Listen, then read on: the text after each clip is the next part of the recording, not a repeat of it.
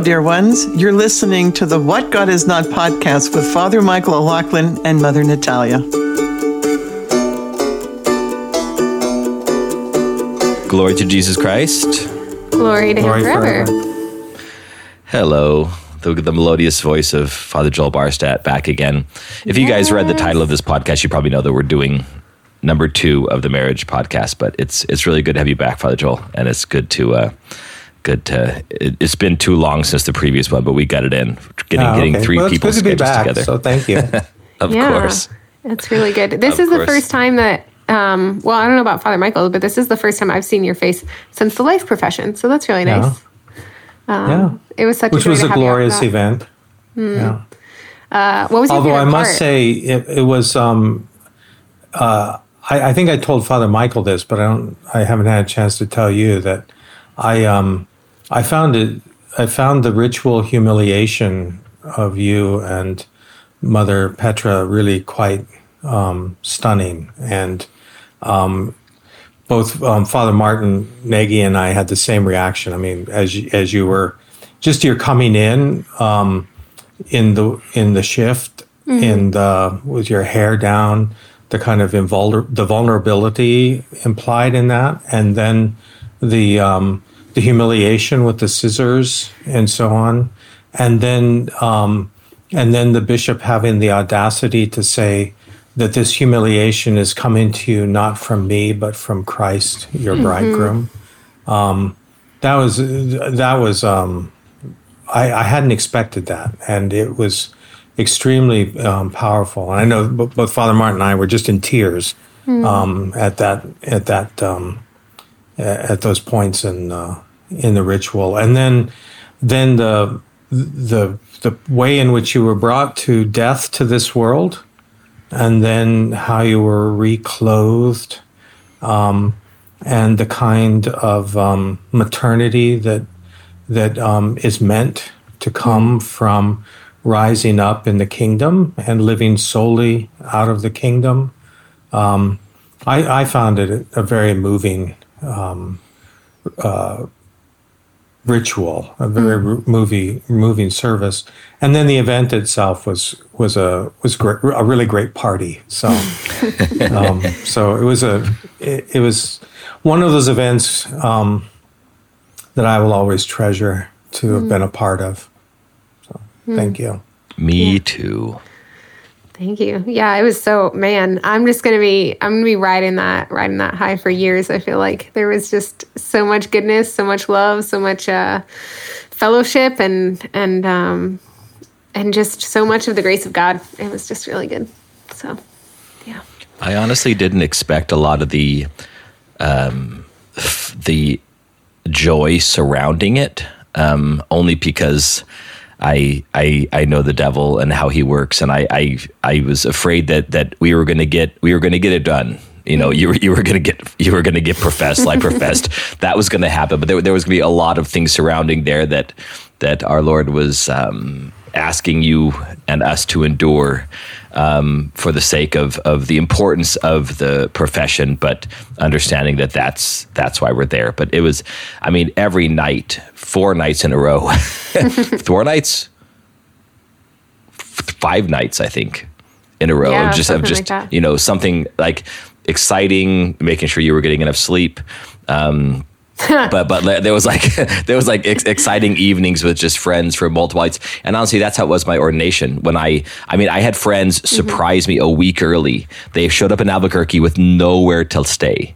They showed up a week early, and my mother, my long-suffering mother, just hosted for the whole week, knowing that I had friends staying for an entire week afterwards as well, different friends. So our house is kind of like a revolving door, and people just slept on the floor and things like that. But my mom every single night would cook food for everybody, and would just, you know, make it happen. But I have to say, like, with those days, Mother, as I've told you before, you know, I think those moments around your life profession are actually more seared in my mind than I think my own ordination. There was something, because I think I had an insecurity about my ordination where I think in an inappropriate way felt unworthy. You know, there is a true unworthiness, and then there's kind of the prideful unworthiness that comes from not accepting the fullness of God's grace and God's vocation.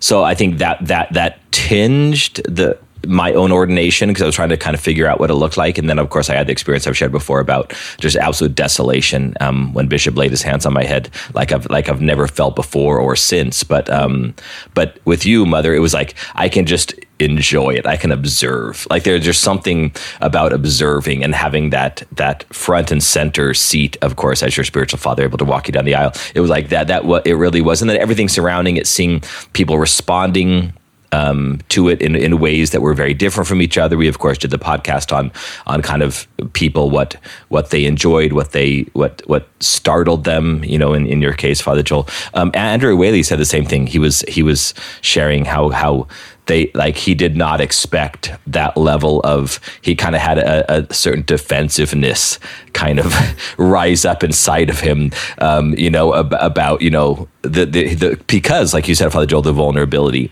and this, but one of the things that I loved was that even in the midst of your vulnerability, you had like 70 priests that all would have died or killed for you, like all lined up, in the aisle. So it's like that there's a vulnerability, but that's personal, but this is God's bride here, and so that he's going to protect her, of course, but there's also all of his hands and voices and feet, and in the world, all these priests and all these other people there too, all literally lined up, that have their eyes only on the two of you, to protect you and pray for you and guide you, and all the receive from you the mothering that you were now able to offer, all those things that was so beautiful and profound in that ritual, and even in the things surrounding the ritual. Yeah, thanks guys. That's all really beautiful. And it's good to be reminded of it. At this point we're recording and it's been about a month and a half since the profession, and there's still just so much grace and so much that I'm processing. But the last week or two, as you know, Father Michael, I've just really been under attack. And today, Father Ryan Mann came and had Mass for us because I had asked him, with Mother's permission, during the honeymoon, we had Mass or Divine Liturgy every day of the honeymoon. But since it was shared with Mother Petra and then all of that, I actually only got to ask 2 priests to have Mass or liturgy other than my spiritual father. And so I wasn't able to ask Father Ryan, and he would have been the next one on my list. And so with Mother's permission, he came out today, even though it's a month and a half later, and he had like a honeymoon Mass. And then he and I had breakfast together and just shared graces from the profession. And I was like, man, this is the providence of God that we had this today, a month and a half later, because like today I needed that to be brought back to the present moment. Like I needed to remember a little bit of anamnesis, of the profession and the graces there and the reason that I'm a monastic and all of those things. But I experienced what you're saying too, Father Michael, I was also surprised at how easy things were spiritually. Like I expected it to be kind of like you're saying of, yeah, there's joy and there's beauty, but we're having to like fight through all of these attacks. But it just like, there was no attack. And I think, cause you know me, it's usually, as many times as I yell at you, you don't know me, you do know me. And so it's usually like the day before something like this, like right before my tonsure, right before I entered the monastery, or right before I became a missionary, I have a complete meltdown. And I'm like, Father Michael, I don't know if this is the will of God. I actually don't know if I've ever heard God's voice in my life. I actually don't know if I believe in God. Like that literally happened before my tonsure. Where I was just like, I might be an atheist. I don't know. And there was just none of that. Like we went for a walk the morning of the profession, and it was just like beautiful and calm. And it's like, all right, let's do this. I'm ready. And so that was, which part of me just wonders if it's like, there's been so much the last year and a half that Jesus was like, this is our marital union. And like, I'm going to give you a rest from that. For a time, I'm going to give you a rest from that attack so that you can be assured of my protection and assured of my love and my defensiveness as your groom. And so that was just really amazing. This is very appropriate for today's topic, this conversation. So I actually want to jump ahead, and then I'll go back within the marriage ritual. I believe, correct me if I'm wrong, I listened to the end of it, but we got so deep about the Psalm. I got to go back now to see it. Psalm 127. We got so deep into Psalm 127. I think that's all we got to. Are you sure it wasn't Psalm 172? Sorry. I'm never going to let you live that down ever. So I have a physician friend who texted me yesterday morning when the podcast, when we were talking about I don't know, vocations or school or young adults or something, and Maddie Hebert came up, and we were talking about like what did she get her associates or her bachelor's in, and I was like, I don't know, it's like kinesthetics or something. I have no idea what that is. And I was like, every time I embarrass myself like that, I'm like, we should probably actually edit that out. So then I got a text yesterday morning from my friend, shout out to Marielle Avares, who says she's a physician, and she said, and she explained the whole thing, like this is what kinesis or kinesthetics is, and I can explain the whole aspect of like it's an associate's degree. And then I was like, thank you, like I didn't look it up, and I'm so tempted to edit these things out. And then she's like, no, humility's good. I'm like, yeah, you're right. Humility's good. Oh. Anyway, Maddie texted me yesterday morning as well, but I want to jump ahead real quick. Please. Because of this again, and you, Mother, and the sisters and the mothers at Christ the Bridegroom are very eloquent about this. But you're able to recognize. And I think this is of immense good for a monastery and a community. You're able to recognize and be thankful when our Lord gives you like overwhelming grace. You know it's undeserved. You know it's very personal sometimes what our Lord knows that you want. And this is going to your buddy Mikhail Wallstein. No, sorry, I'm talking about Father Joel. Mm-hmm. Your buddy Mikhail Wallstein. He was giving a talk, and he was giving a talk on the glory of God, the mercy of God. It was actually the glory of God in the Gospel of John, I think was the title, but it's about the Trinity as well. And he was explaining the gospel that we hear at weddings. And so with the wedding at Cana, and he has this beautiful thing where he's a scripture scholar. So he aligned the two times when the Mother of God is told about in the Gospel of John, and that is the wedding at Cana and then Golgotha, then the cross. And he had this beautiful kind of mirroring of these two things, including the hour of the Lord and other things like this. I'm begging somebody to get those slides for me, because I didn't have notes. I didn't have a piece of paper to write anything down. But he was saying that 6 stone water jars, and I'm sure you've heard this, Father Joel, but 6 stone water jars filled to the brim. How many bottles of wine is that? Like Jesus said, take them and fill them to the brim. I did the math one time. I thought it's like 180 gallons, right? Or is it two? He just said the number of bottles. 900 is, I think, what I came up with. Okay. Or maybe it was 150, but I don't remember. He came up with almost double that, 1,500 bottles of wine, he said. If you take 6 stone water jars and fill them to the brim, however, maybe different bottle size or whatever, but he said fill in the brim. And then he said, I was like, wow, that's a lot of bottles. And he goes, and remember, they were already drunk. And it was like, and it just, obviously Jesus wasn't expecting them to drink all of it. It was a sign, like the multiplication of loaves and the fishes, of God's overwhelming generosity. Like, this is not, to be clear, Jesus condoning drunkenness. Right. No, exactly. And that's very clear. But just the overwhelming generosity of they're out. It's almost like the widow's mite, right? She gave from her lack. She gave from her poverty. They're out of wine. And it's almost like Jesus is either going to do nothing because his hour has not yet come, or he's going to give them so much that they couldn't even drink it in weeks and weeks and weeks and weeks. There was just something about that I just thought the overwhelming generosity of God. So that was the case, Mother, where I think you would have been fine. I think I've shared this story before too, but my first godchild, my little niece Anne, when I was asked to be her godfather before she was born, and she was going to be my first godchild, and I remember thinking at that time I was kind of asking, like, Lord, I don't know what my cross is. I don't really have any crosses, and I want to thank you for that. But I'm just a little bit gun shy. I'm like waiting to receive my cross. And then when they asked me to be, I was like, I don't have kids. Like that is the cross of parents. Like, and I don't have kids. Like, what is my cross going to be? So when they said, will you be will you be the godfather? I thought, oh, maybe my godchild will be my cross. So I had all these weird thoughts about, oh, maybe she's going to have a mental or a physical illness. I didn't even know if it was a boy or a girl.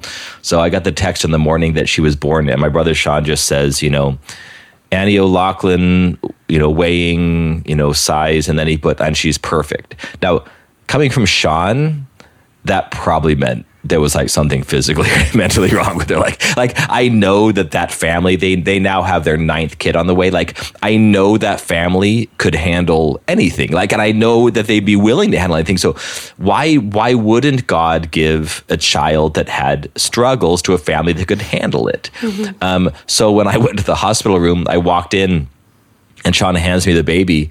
And I'm looking at her in the face, like looking for any sign of something wrong. And I go, she is perfect. And Sean said, yeah. And I was like, I don't know. I expected something wrong, like at least Down syndrome or something. And he goes, yeah, me too. And Rebecca goes, what? And both of us were like, well, we weren't going to tell you. Like we had these suspicions, but I said that. I was like, I knew you could handle this. So like, I know, Mother, you could have handled something crazy. I know you could have. Like you could have handled a rough situation around that profession, and you could have. And we all know that, I think. And but there was the fact that God, even knowing that, still gave you kind of the perfect weekend in a human way and in a divine way. Was really beautiful. So I think there's a lot to say for that for a wedding. And just so I don't need to repeat it, I'll go like I think the biggest thing about this. And by the way, I did my master's thesis on marriage, the mystery, the ritual, and then the reading. So maybe I'll do a second podcast about that at some point. But there's something about the save the good wine for last that I think is very fitting. Father Joel, correct me if I'm wrong. Where when you get married, you really don't know what marriage is. You don't know what love is. You don't know what self-gift is. You don't really. You have a foretaste of those things. So when you receive the crown of martyrdom at your wedding, at the mystery of crowning, that has to be lived out, and the real deep understanding of the mystery doesn't happen until years and years and years later, when the cross has actually been lived out. And that's, in a sense, the good wine was saved for last. Everybody thinks their honeymoon's gonna be the best week of their life, married life. And in some ways it may be, but the reality of what love is, the Christ-like love, is until later. Yeah, no, it's probably better to view it as a moment of prophecy, when that the end is in the beginning. And if you think that a perfect wedding day is a sign of what one's temporal life together is going to be like, you're just setting yourself up for disappointment. But if you see it as a symbol and a gift of the meaning that makes it worth going through the next 40 or 50 or 60 years together, as an anticipation, a sign of the beauty that awaits those who are faithful to this vocation, then it can be a really great gift. So, and I don't know what to say. If somebody has a lousy day, a difficult wedding day, I think that, I don't know, maybe a certain kind of tempering is needed regarding one's expectations. I think our culture, especially with people living together, that becoming so common a pattern before getting married, I think the need to make the wedding itself special and exuberant has kind of lost proportion. And I mean, when I was a kid, most of the weddings I ever went to, the reception consisted of people. Well, first of all, there was the long receiving line where you had to congratulate the couple, and then as a reward for all your waiting, you might have gotten some nuts and mints, and eventually a piece of cake, and probably coffee. Always coffee, But there wasn't the big party that I think has become so typical in the last several decades. Interesting. So it's it's the work, and whatever makes for a fitting beginning to the work. And my hope is for couples getting married that they're excited about doing the work together of building a life, and all that will bring. I love how you called it a prophecy. I'm going to use that because it really, I mean, that's exactly what it is with the crowning. But that's that even just to use that word, you know, to foresight, but also being the mouthpiece of God, but speaking to the reality of what it's going to be, and then making sure that there's that's what Father Joe Stanichar says all the time. If I say, "Hey, Father, I'm going to send a young man up to your monastery to Duchovny Dome in Oregon," and he goes, "Is he willing to work?" He says that every single time. I'm like, I think so, Father. You know, it's not going to be, is he willing to pray for hours and really discern and kind of just see if this is from him? He's like, is he willing to work? I'm like, all right, I'll only send up guys willing to work, Father. Absolutely. I think that's also really helpful to think of because, you know, we talk about how divorce is so prevalent in our society and how one of the times that divorce is most common is once the kids leave the house, because by that point, the parents have often only been focusing, like they're not doing anything to work together anymore on their relationship or on a particular goal. It's just like they've been so focused on just raising the kids that once the kids are out of the house, they no longer have anything in common because they haven't spent, you know, the last 18, 25 years like working together on anything other than this their kids who have now left the house. And so I like that concept of allowing this to be a work together. And it also speaks very well to Ephesians 5 of like the wives be submissive. If you're interpreting that in the word submissive, meaning under the mission, like if you guys are, if you're working together on this particular mission, on this particular goal, then that's something that doesn't change for your entire life, you know, on this goal of union with Christ. Father Joel, I would love to hear any wisdom you have about that passage, about the epistle, was Ephesians 5. I don't mean just throw this at you, but you're a married man and you're a priest, and so you may have preached on this several times. But the passage, you know, husbands love your wives, wives be submissive to your husbands. It's just such a contentious reading for secularists, but such a beautiful reading for those of us who see the cross as the power of God. Do you have any insights into that we could share? I mean, like I said, I might do a whole podcast on those two readings, but I would love to hear from you. Well, I don't know that I have any consoling words for people who want to explain away the notion of a kind of taxis order, hierarchical order within marriage. I think, though, this was something that I gleaned from reading John Chrysostom's homilies on that passage.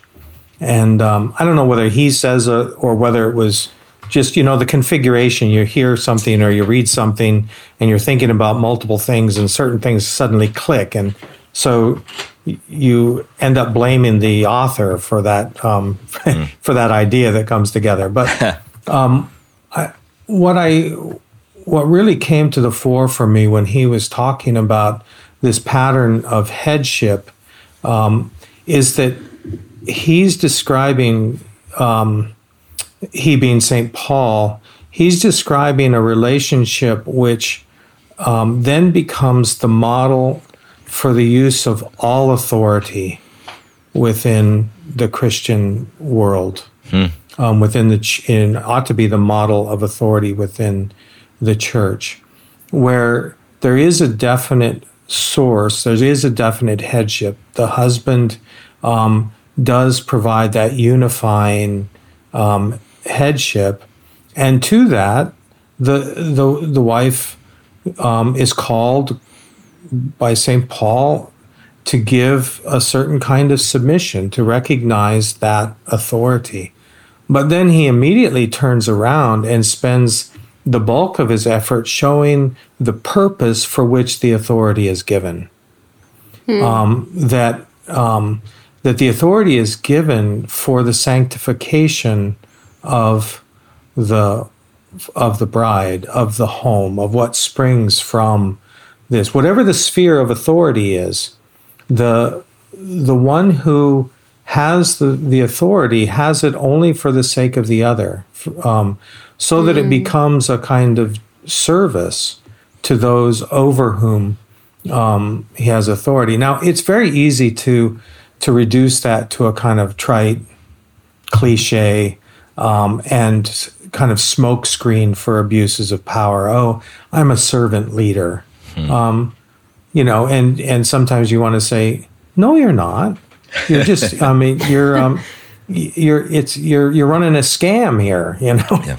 You're living pretty well on, but I think that the difficulty is that the hierarchy only works if it's animated on both ends by love. Otherwise, it does introduce us to all the worldly dynamics of power and use and abuse.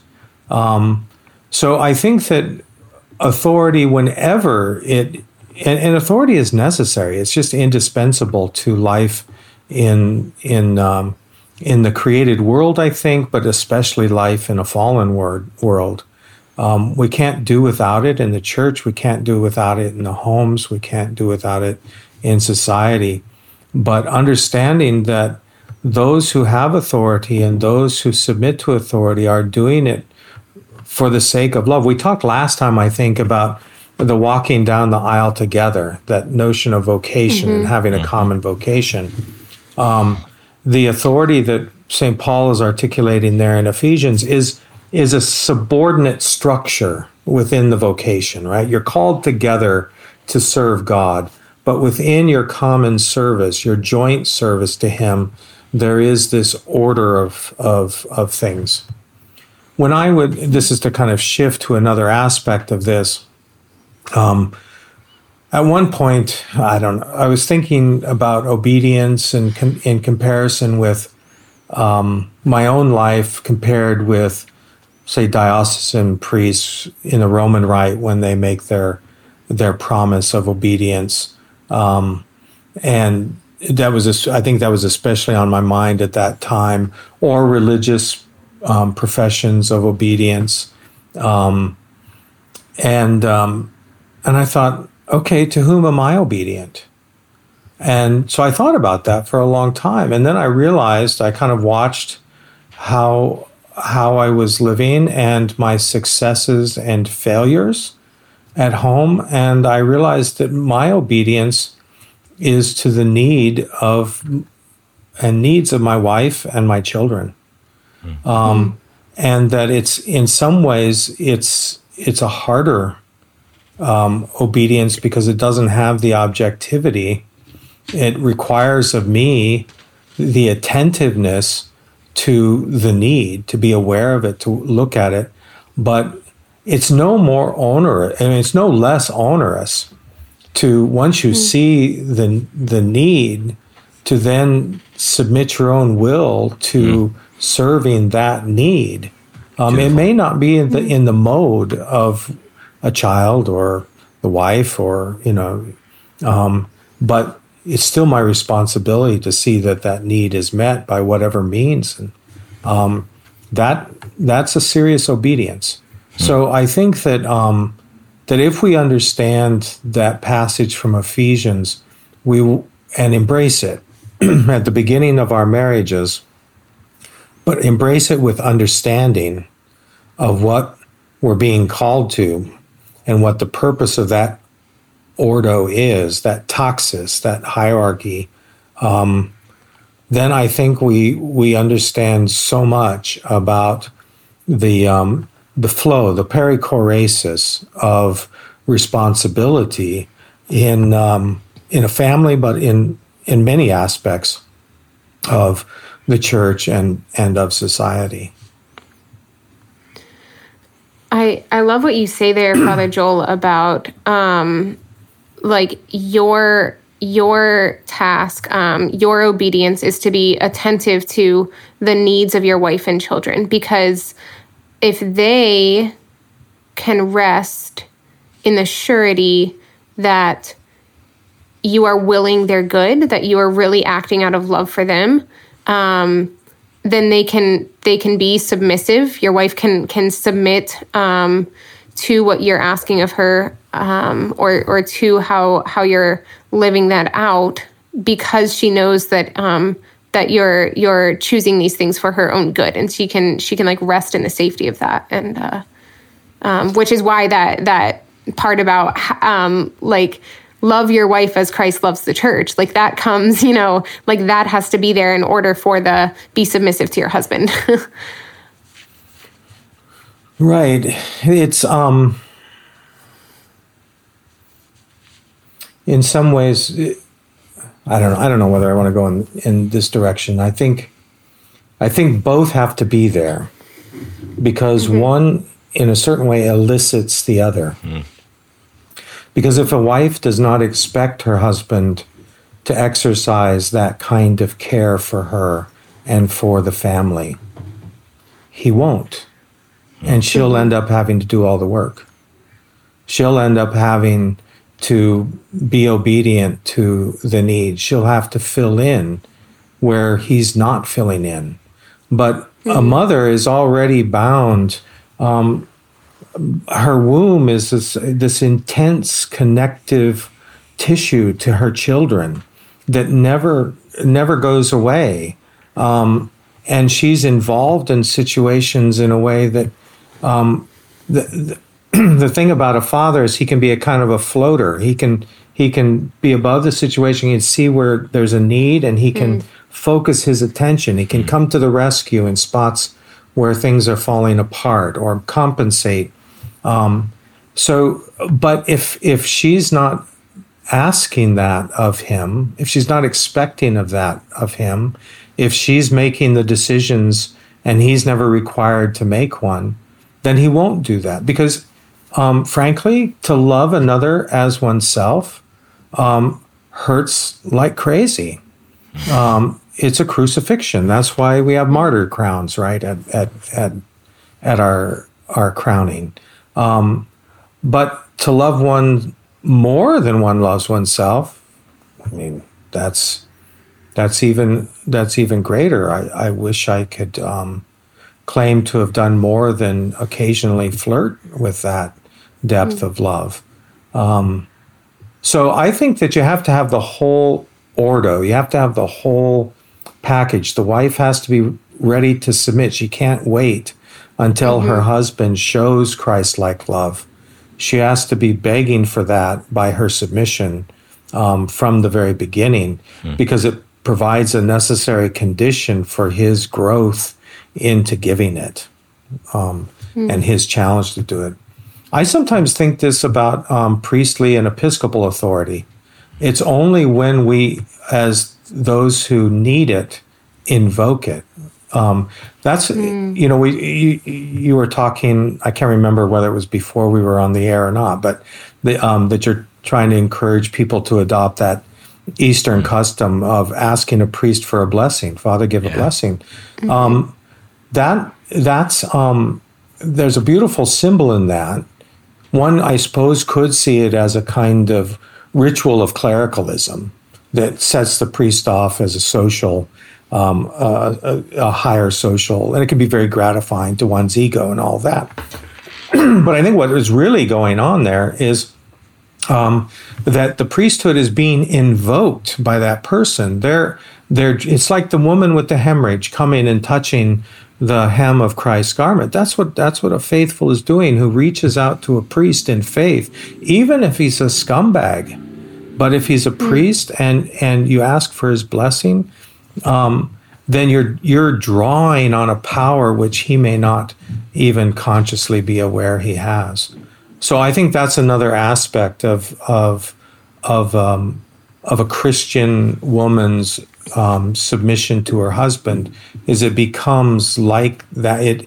It calls him. It invokes actually Christ himself. to become active and to bless her in that circumstance and in that need and in that relationship.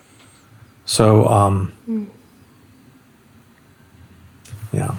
Thank you, Father. I'm going to steal that too. I appreciate that. But just one quick story. One of the reasons why the catalyst for this desire to reinvigorate, reintroduce that tradition back into our parish. And by the way, I think that was before we hit record. So just for our listeners, in my parish, we're trying to bring back the tradition of when you first see a priest, when you first encounter a priest, or when you're about to leave, you just walk up and ask for a blessing. Just as a simple, so a lot of people will say just Father bless. You put your right hand over your left and the priest will bless your hands. It's just as simple, and then he'll give a simple blessing. But we have a 20, I think she's 23, 24 year old catechumen. So a year ago she was atheist, and she's been coming to the church, and so as any good catechumen does, they usually kind of do some of their own research as well. And she discovered this online, and people would just even like I'll get an email from an Orthodox person. It starts out "Glory to Jesus Christ, Father bless," and then it'll continue. And I love that tradition. But the first time she did it a couple of times, and she has this brilliant dry sense of humor. So just 2 Sundays ago, she walks up and she puts her hand and goes, "Do your job." It was exactly like she's invoking the blessing from me. Like, this is like, you have to do this. This is your job. Like, it wasn't Father bless, it's do your job. And it was like, in other words, like, give me something objective from Jesus, because that's what a priest does, and that's what a priest is. That's why it reminds me of Go ahead, Mother. No, Father Joel, please.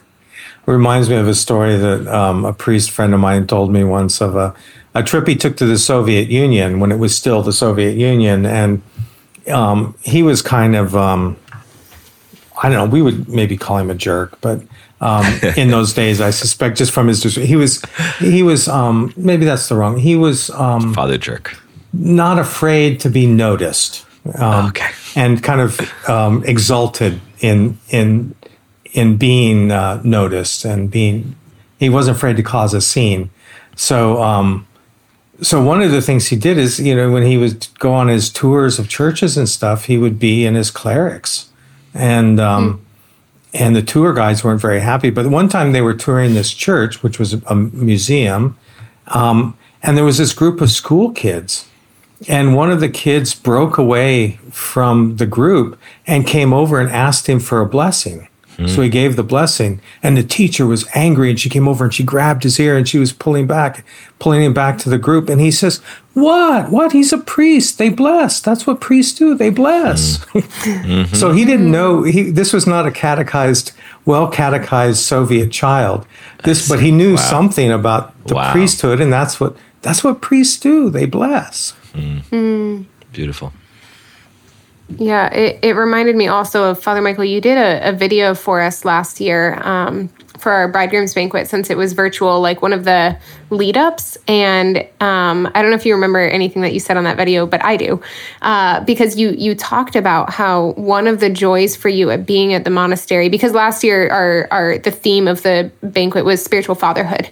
And so you said one of the joys for you about being at the monastery is it evokes your fatherhood, because the spiritual battle is so real and so intense at the monastery that when you're here, you really feel your priesthood and your fatherhood is needed. Like, you have to defend us. You like, we're constantly asking you to hear confessions or to celebrate the liturgy for us, or to give spiritual direction, or all of these things. And that it's like, it really invokes Christ, like Father Joel is saying, and it really calls this fatherhood out of you, in the same way that I think, in the same way that having children often calls out the fatherhood and motherhood of the parents. And so I think it's a really, really good analogy, Father Joel, to say that this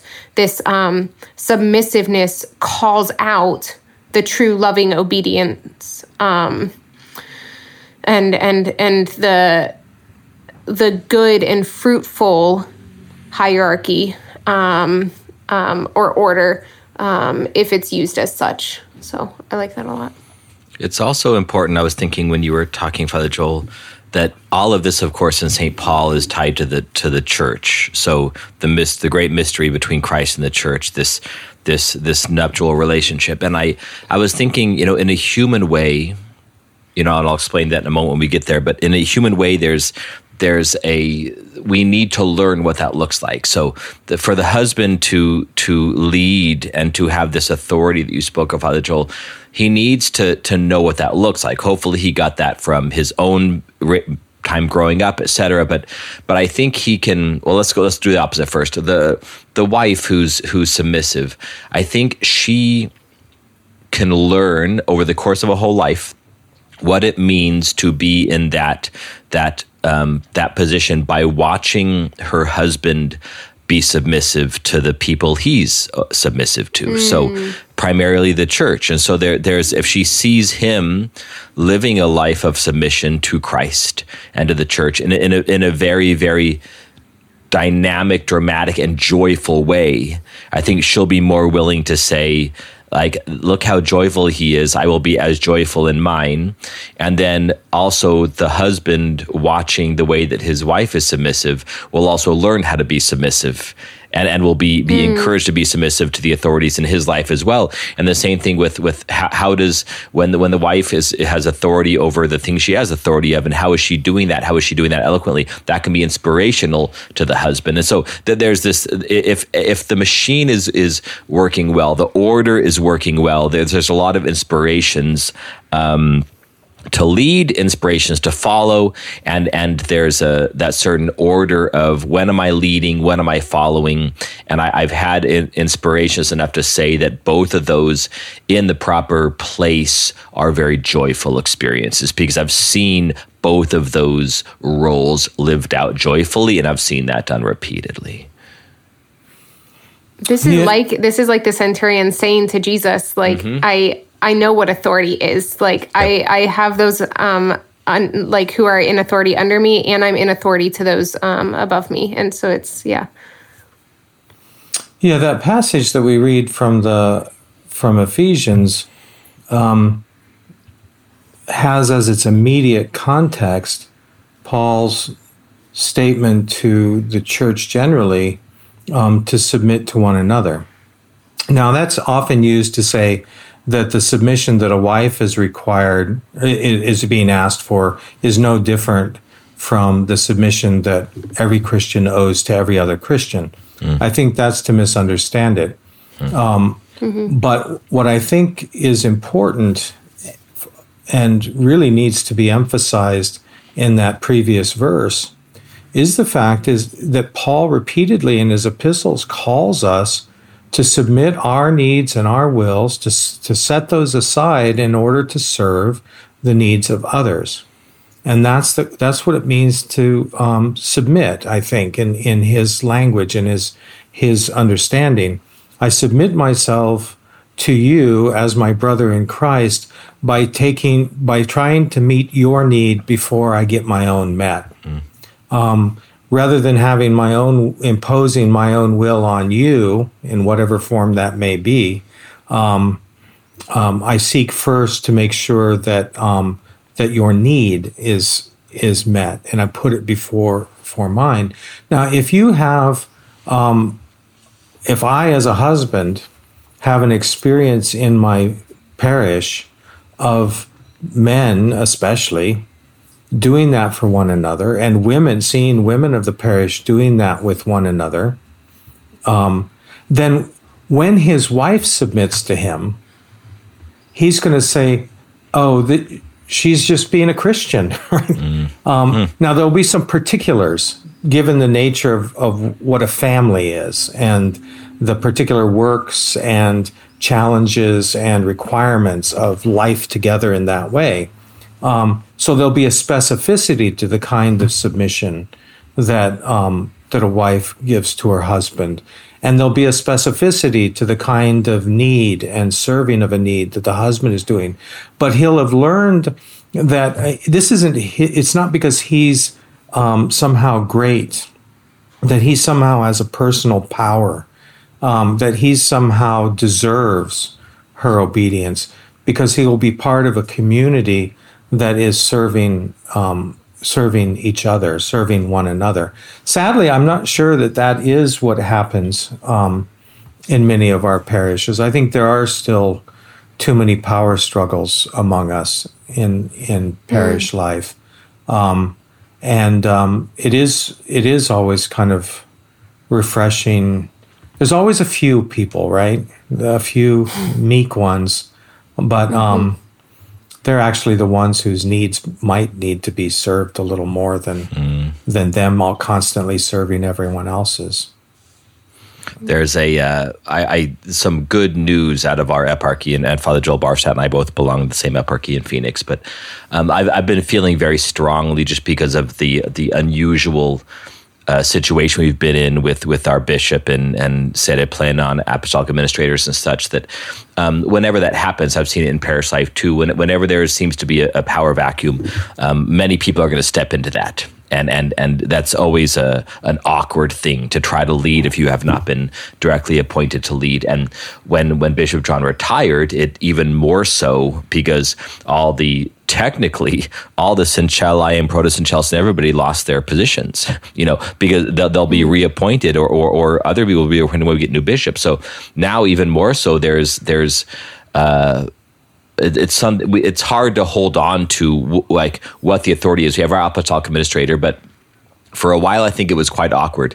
But even these past few weeks, I have seen, kind of ever since our retreat, Father Joel, in Phoenix, I've seen, and I'll tell you about this more later privately, but I've seen a lot of, I think, the realization from some priests and clergy in the church that this is going to be a shared responsibility, and that really we do need to draw that authority out of each other and encourage each other. And so I've seen more of I got a text message last night I'll share with you later on, but it was kind of, I asked a question of somebody and they said, what do you think?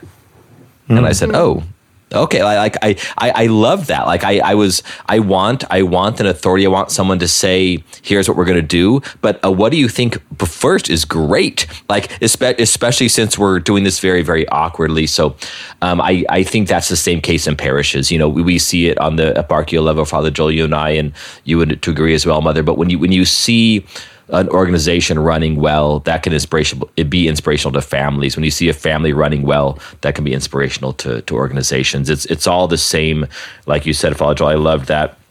When he sees his wife submitting according to the Ephesians 5, he's just saying she's just being a Christian. This isn't something, in one sense, of course, like you said, it's different, but in one sense, this is what we all are called to do and should all be doing, even in an obvious way on a daily, weekly basis. So, I'm gonna call it, if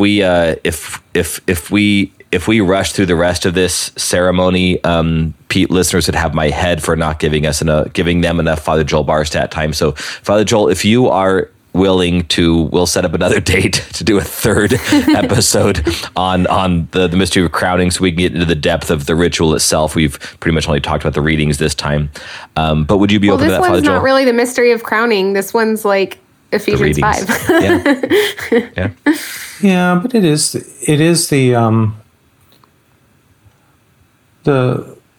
what is the thing that the ritual is trying to manifest and make visible? Mm-hmm.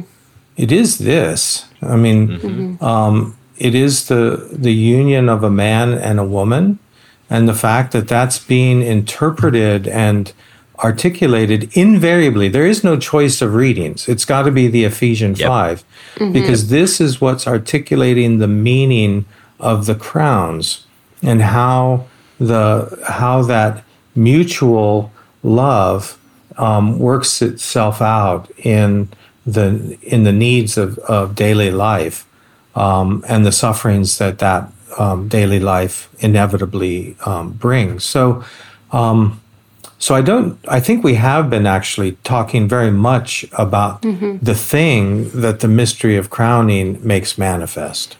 Amen. Yeah, absolutely. And to be frank, humility moment. when I brought up Ephesians 5, I don't even remember why I brought it up at this point, but when I brought up Ephesians 5, I had totally spaced that that's the reading for wedding. Like, I was just bringing that up independently. And so I'm like, oh yeah, we just went over the readings for the ritual. Didn't mean to do that. That was great. Well, you've never heard them in the context of your own wedding, and you're not a priest, so you have not had to write homilies on it, so you're excused. If I had forgotten that'd fair. be a bigger deal.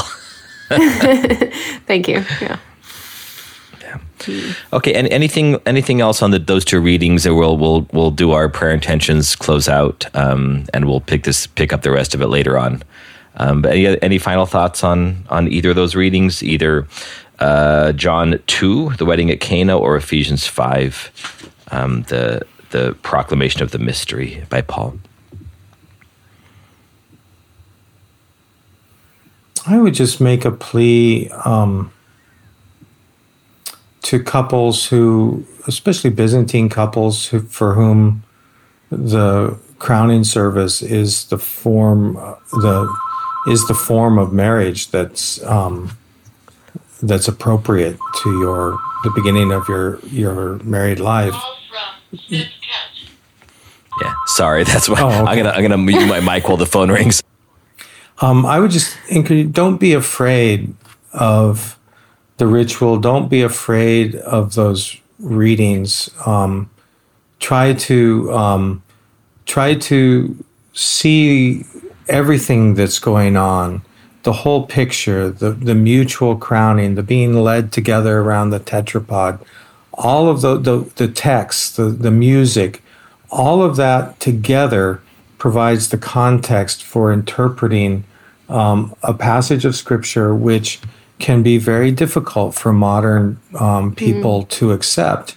But I just don't dismiss it too quickly. Don't go get a Roman Catholic wedding just because you don't like to have to use that particular reading. Don't ask the priest to shorten it in some way, but just hear it with new ears in the context of the whole service of the church.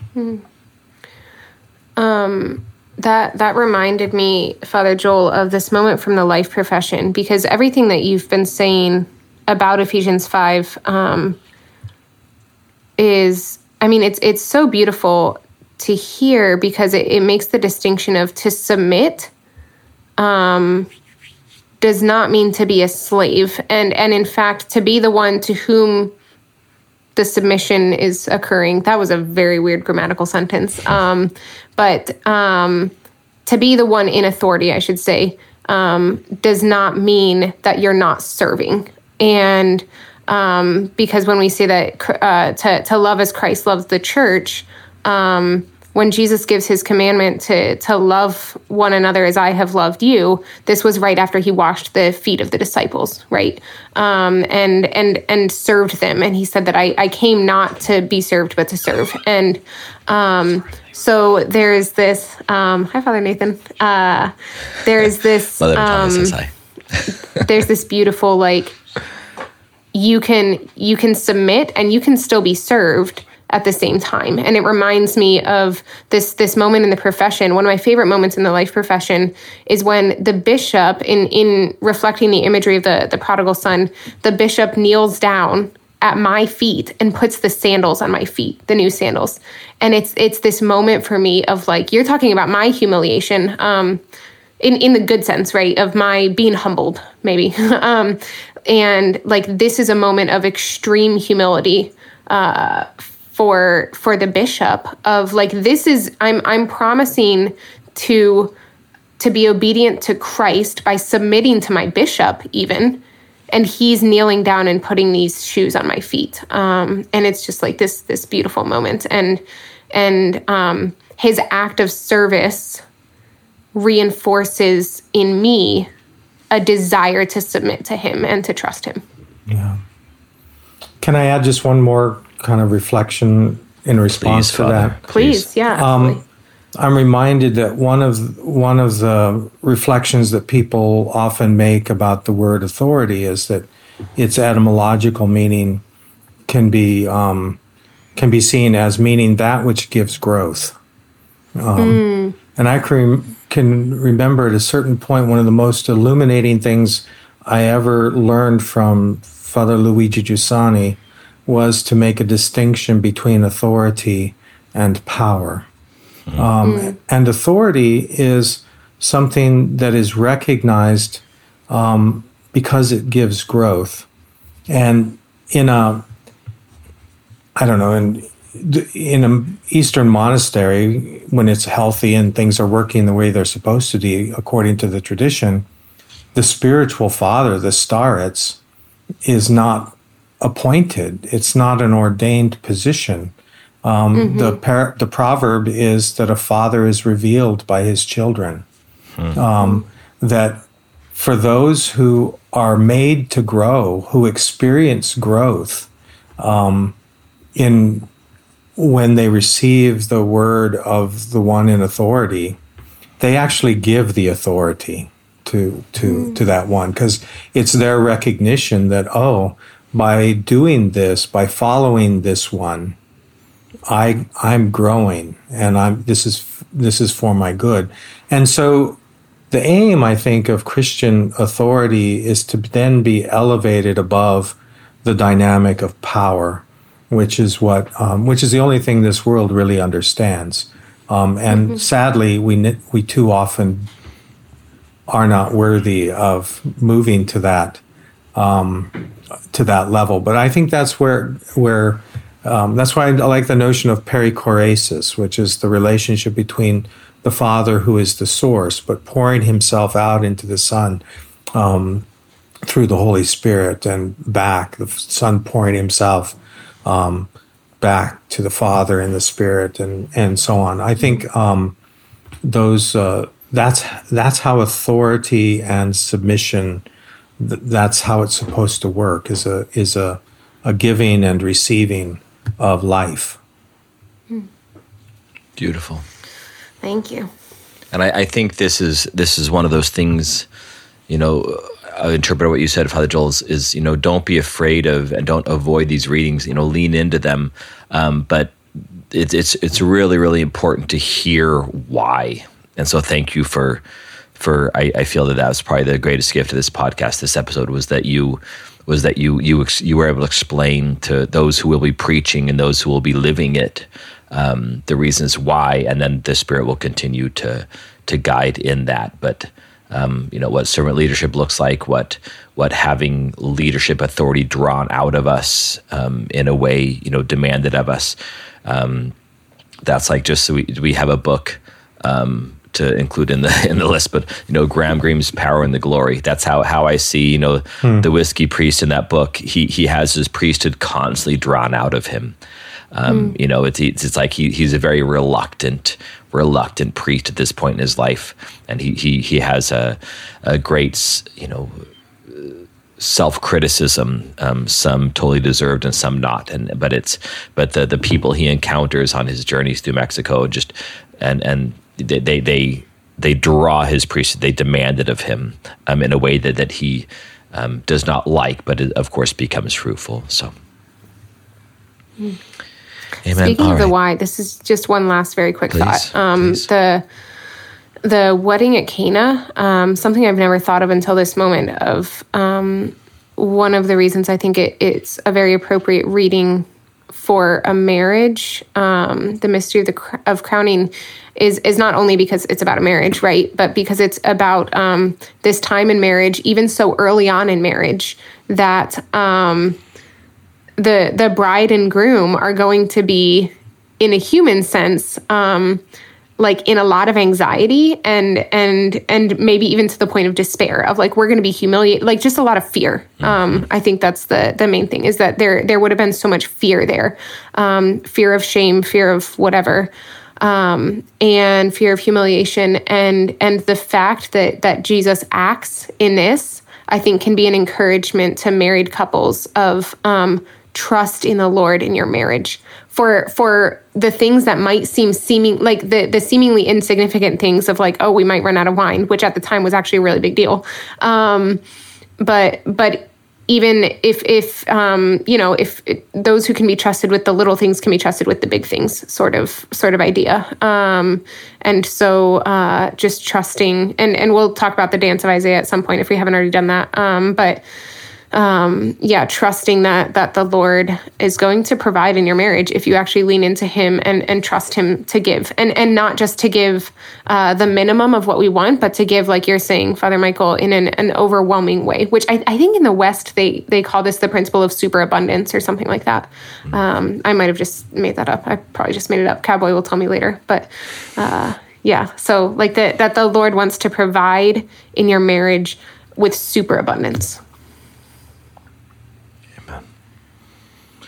All right. Thank you, guys. We'll pick this back up next time we can get something on the schedule. But I'll go ahead and kick it off. But if you guys will think of a prayer intention for our listeners to pray for this week, and I will also pray, of course, for each other's intentions. I asked permission before this when we were off the air. My intention is going to be Allie Adams, Pawnee Allie Adams, so Father Nathan's wife. It's hard to be sick, but it's even harder to be sick when you don't know what's wrong. And there's something that Allie is experiencing that doctors are trying to figure out. So just if you'll pray for her doctors, for her nurses, for her family, as they try to diagnose and figure out exactly what's wrong and how to heal. And so she's as far as I can tell, her spirits are quite high, even in this great unknown. But if you pray for Allie, that would be helpful. I will ask for prayers for my mom, Barbara. So good. Such a good heart. She's had a lot of physical suffering, in her life, but most recently it's like she had surgery on one knee, and then her other knee started hurting, and she thought it was a pinched nerve, and it turns out that she has shingles, and which apparently starts with pain, and a pretty excruciating pain. So she was supposed to be here today for to come in for our bridegroom's banquet, which is in a couple days, but my dad is having to come without her because she had to stay home because she has shingles. So by the time this comes out, she will hopefully be well past recovered, but pray for her anyways, because she's always just has this ongoing suffering in different ways in her life, and she endures and she offers it up and all of that. So pray that she can continue to do so joyfully. Amen. It's awkward asking for prayers on a time lag, right? Yeah. The hope is that they will have been answered in some way by the time people are hearing them. But so I guess this is coming out in about 2 weeks, I think, if that gives you any context, Father Joel. Well, the two things that my attention and prayers are largely focused on right now is I had to send my wife, Pawnee Leslie, back to Colorado to take care of my daughter as she's expecting the birth of her fourth son. Mm-hmm. So there's that the need when you're a mother of four, you really need help. Mm-hmm. So there's that exhaustion in that work, but also the anxiety of a birth, but also the joy of it. On the other end, my mother is in the hospitals. She's in a rehab center now,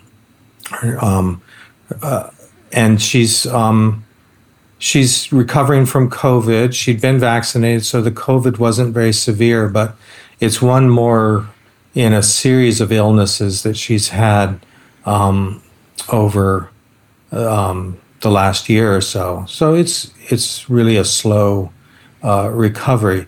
So I find myself stretched at both ends, trying to accompany with my prayers and my empathy, my elderly mother on the one hand, and my daughter and my new grandson. Meanwhile, I'm having to cook by myself, So, anyway, so I would just, you can pray for my problem if you want, or my people if you want, but I'm sure that listeners will be able to identify needs on both ends of the spectrum of life that they can pray for. So, Father Joel, you're gonna get a shipment of Hamburger Helper from our listeners. No Hamburger Helper. It's the Phillips Fast starting. I was just about saying it's going to come in the midst of the fast. Yeah. Nice. All right. Tuna helper, please. Yeah. Shrimp helper. Okay. Father Joel, will you please give our listeners and us a blessing as we go out? Okay. In the name of the Father, and of the Son, and of the Holy Spirit. Amen. Lord Jesus, we entrust to your hands these thoughts that we have expressed. And we ask that you would drive the good ones deep into the hearts, first of ourselves, and secondly of our listeners, that what is good may be retained and bring forth good fruit for your kingdom, and that what is bad may be forgotten. And we ask this and ask a blessing on this work and on our listeners. Lord, bless them and keep them through your grace and loving kindness, for you are a good and loving God. And we owe you all worship and adoration and love, together with your eternal Father and your all holy, good, and life-creating Spirit, now and ever and forever. Amen. Amen. May the blessing of the Lord be upon you through his grace and loving kindness, always, now and ever and forever. Amen. Amen. Thank you, Father Joel. So good to have you back. It's good to be back. Thank you. Yes, great having you on. We'll see you soon. Bye, all.